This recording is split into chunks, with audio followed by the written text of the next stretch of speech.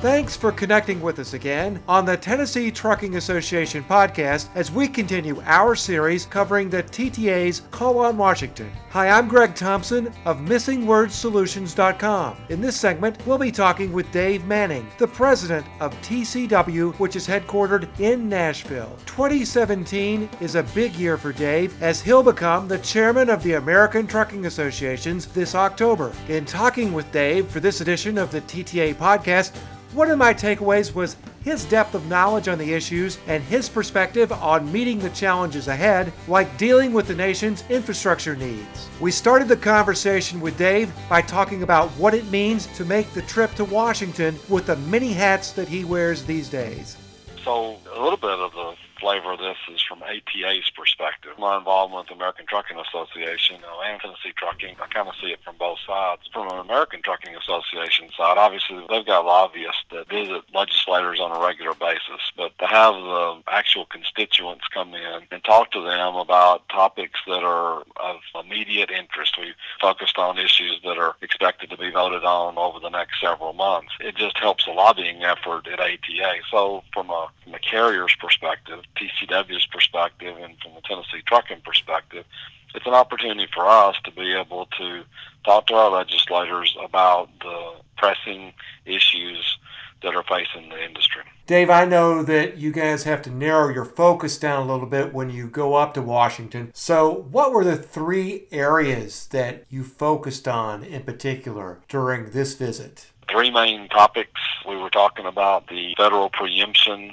that's contained in the F4A language that basically says that states like California, which has just recently done this, can't pass laws that affect interstate commerce, that it's important from a trucking perspective to have routine laws that are continuous throughout, particularly the 48 contiguous states, so that you don't have separate rules in California and Nevada and Arizona. You would never be able to move interstate commerce if each state could enact laws that you had to follow as a motor carrier that was different than the federal laws that were in place for hours of service and issues like that. And so recently in California, they have a meal rest break requirement that is more stringent than the federal requirement. Basically, it would require a trucker to have 2 periods of 30-minute rest for meals in an 11-hour driving cycle, which is a federally mandated driving cycle for a day. So federal regulations only require 1, California requires 2. The Ninth Circuit ruled that this preemptive language that was in F4A didn't apply. And so basically we want them to strengthen that language to make it clear that it does apply and that it's important for interstate commerce that when the federal regulations exist, that states can pile on top of those or alter those federal regulations. That's a key issue. It's contained in the appropriations bills. We wanted our legislators to know that it's important to us and that we would like for them to support that. Second issue is tax reform. That and infrastructure sort of tie together, and we believe, ATA believes, that over the next 4 or 5 months that those are the next 2 items on the agenda of the House and the Senate to come up with solutions for tax reform. And a lot of that reform, it's not a tax reduction, so to speak, and it would be revenue neutral, but corporate tax rates are high, particularly in trucking relative to other industries. We think there ought to be an equalization of that. And then I think that there's still an attempt on the federal level to work on this repatriation of funds, find a way to deal with tax rates that will get some of that money that's being held overseas back into this country. And that would help go towards funding this president's $1 trillion infrastructure bill that he wants to get through. So we explained the issues about tax and how there's inequity and how trucking is taxed relative to other industries, particularly the rail industry. And then infrastructure, we talked about the importance of infrastructure. That's our workplace, and that it is becoming more congested. There's a cost to doing nothing. Everybody talks about the cost of raising the gas or diesel tax and the consequences. Well, there's a cost to everybody today for doing nothing. Cost of congestion, cost of maintenance on vehicles, and safety. We tried to emphasize those points.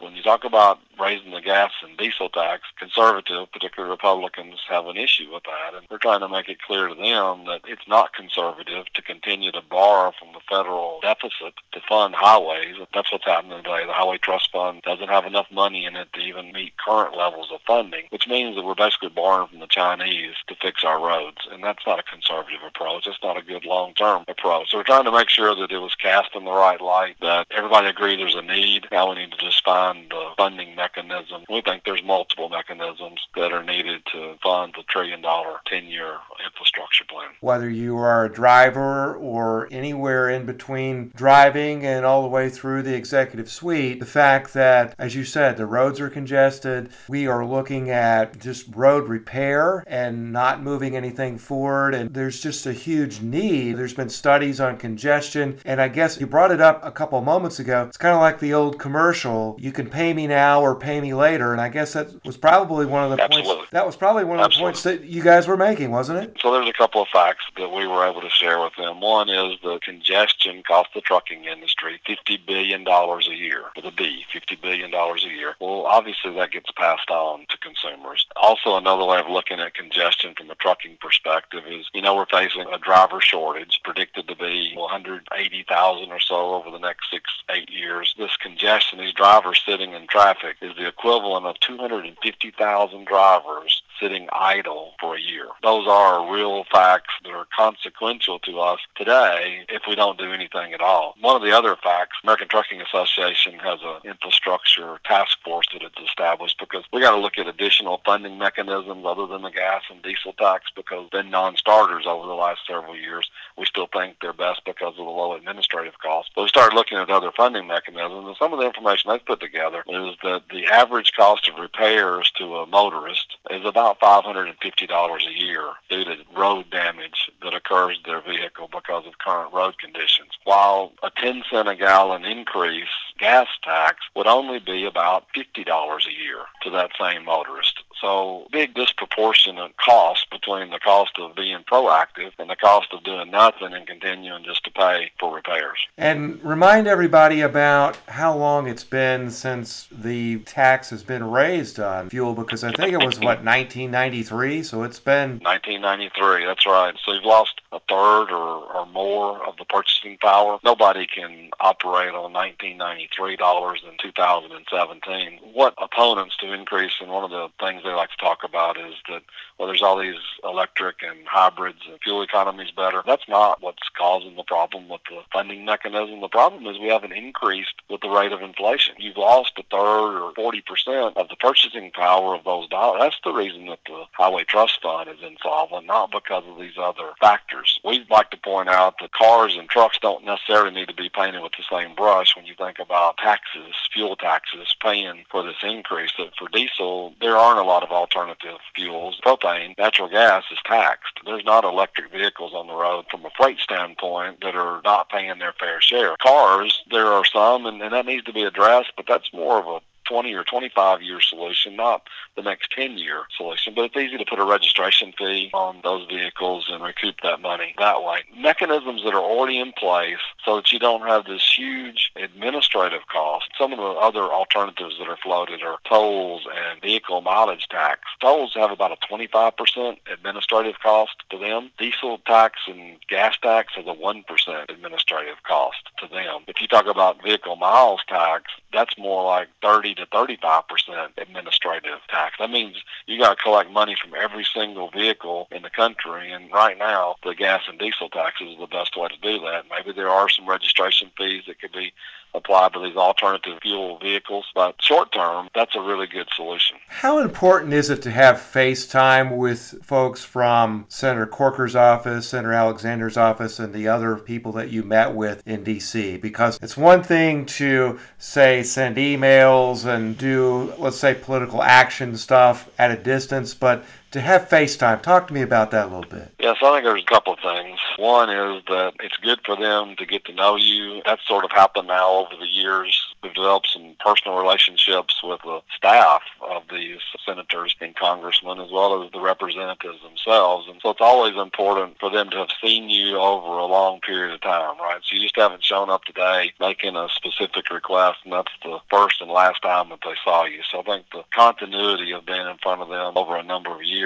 helps us be able to have credibility and for them to listen to our message. And then the second thing that I think that happens is that while they know the issue at a high level, many times we can add color to it that they've never thought of or that they weren't aware of that helps them understand why it's so important to us. Going back to those congestion numbers that we were talking about earlier, they don't necessarily know it from that perspective, and so that helps them to be able to put it in a better perspective when they get the color from us, and that can only come by sitting there and having some dialogue with them. And they're able to see the downstream effects like we were just talking about, because something that people recognize, congestion is a problem, but until you put some numbers and some experiential anecdotal pieces, it really doesn't connect. This whole current situation of our funding gets the attention of conservatives, right? So conservative Republicans have been a challenge in getting additional revenue raised, right? But when you start putting this in the perspective that basically we're borrowing from the Chinese to pay for our roads today, even conservatives don't think that's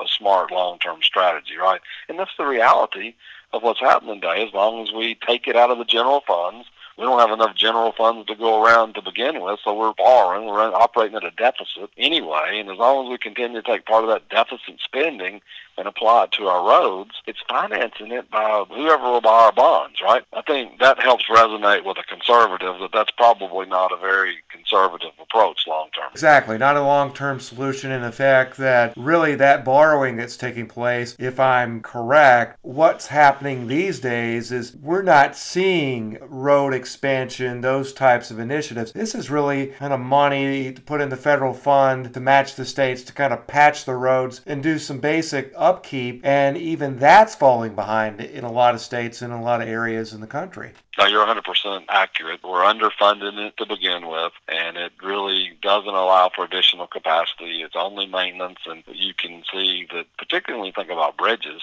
we're deficient in the maintenance of our bridges. That's a safety issue. Sure, and take one example, and I know it wasn't something that was crumbling infrastructure, but just a small fire there in Atlanta turned into a huge thing and burned out a major bridge, and that's just one example. The Minneapolis bridge situation a few years ago, the bridge appeared to be in pretty good shape, and then next day it falls down. And I'm not trying to say the sky's falling, but you guys know that this is a very serious issue. It's going to require a long-term strategy, and the fact that you're able to get out in front of people is certainly a big thing for TTA and ATA and everybody in the trucking industry. Another important reason for the Highway Trust Fund, for the designated funding for roads, is that it is a long-term funding solution. In Tennessee's case, even from a surplus, if you just take it on an annual basis, there's no guarantee of that year over year. And so these projects are 4, 5, 10-year projects, and it's sort of risky for TDOT or DOT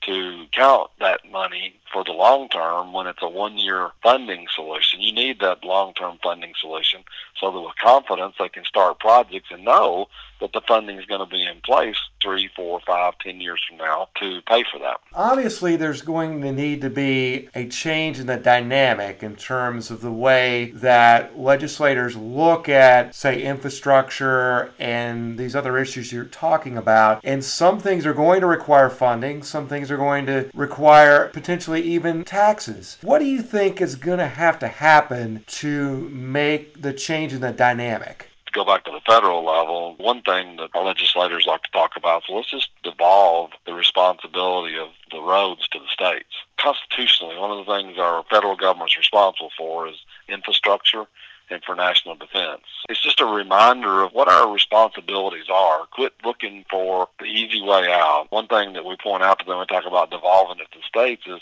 a state like Tennessee might be able to handle that, but you certainly can't do that in Wyoming or probably even Arkansas. States that are less traveled don't have the ability to charge enough for the miles that are traveled on their roads. It really does need to be a national solution when you think about the interstate system. There has to continue to be an education of the particularly conservative Republicans that all government spending is not bad, and that while we all would like to see smaller government, we all would like to operate within our means, have a balanced budget, there's got to be a reasonable approach to get to that point. We can't get there cold turkey. There's got to be a measured step-by-step approach to get there. And as we said earlier, you pay me now or pay me later, and paying you later can cost a lot more. Well, that's the part that they're ignoring in all this. I believe, particularly in the motorist point of view, that what they would pay in would be far less than the cost that they have for repair and safety, and if they value their time at all, the congestion that they have to deal with today. I know this year is a big year for you. This is one trip to Washington. I know you're the incoming chairman of the ATA here in October. It sounds like infrastructure is going to be one of those things that you're going to be looking at as ATA chairman. And tell me a little bit about this year ahead, how you're looking at it, and how you've prepared for it. Fortunately, I've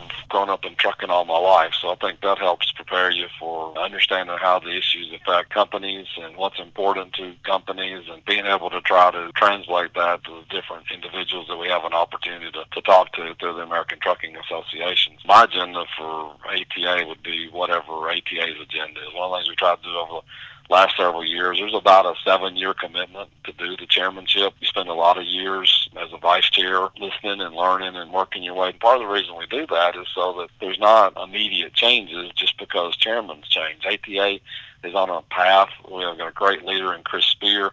And so my goal is to support Chris and what he thinks is important and what he thinks can be done. And literally, ATA staff are the ones that have sort of identified these 3 topics that we dealt with. They think they are the next ones up, the ones that are timely to be discussed. And that can always change from one month to the next. But my goal is just to support Chris and his initiatives. And we have a laundry list of issues that face our industry. Different times you have opportunities to address different issues. And so it's just at that particular time recognizing what's the issue that we can most impact today.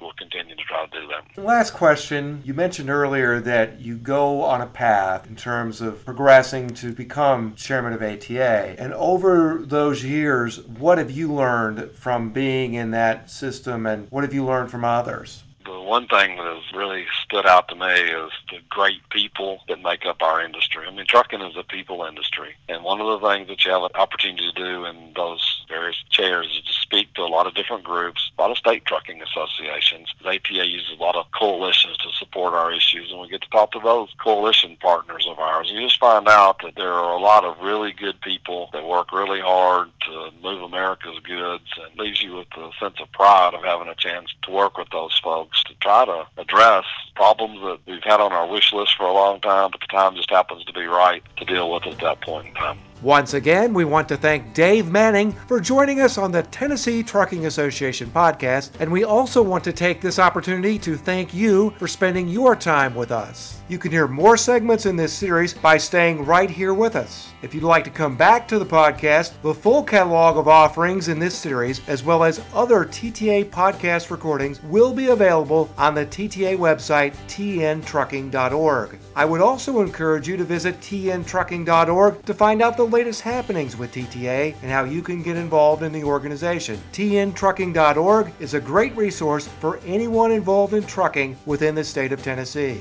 If you'd like to hear or read any of my other work, please visit my website, missingwordsolutions.com. Once again, we appreciate your time and lending an ear to the Tennessee Trucking Association podcast. Keep listening, and let's keep safety first with every mile.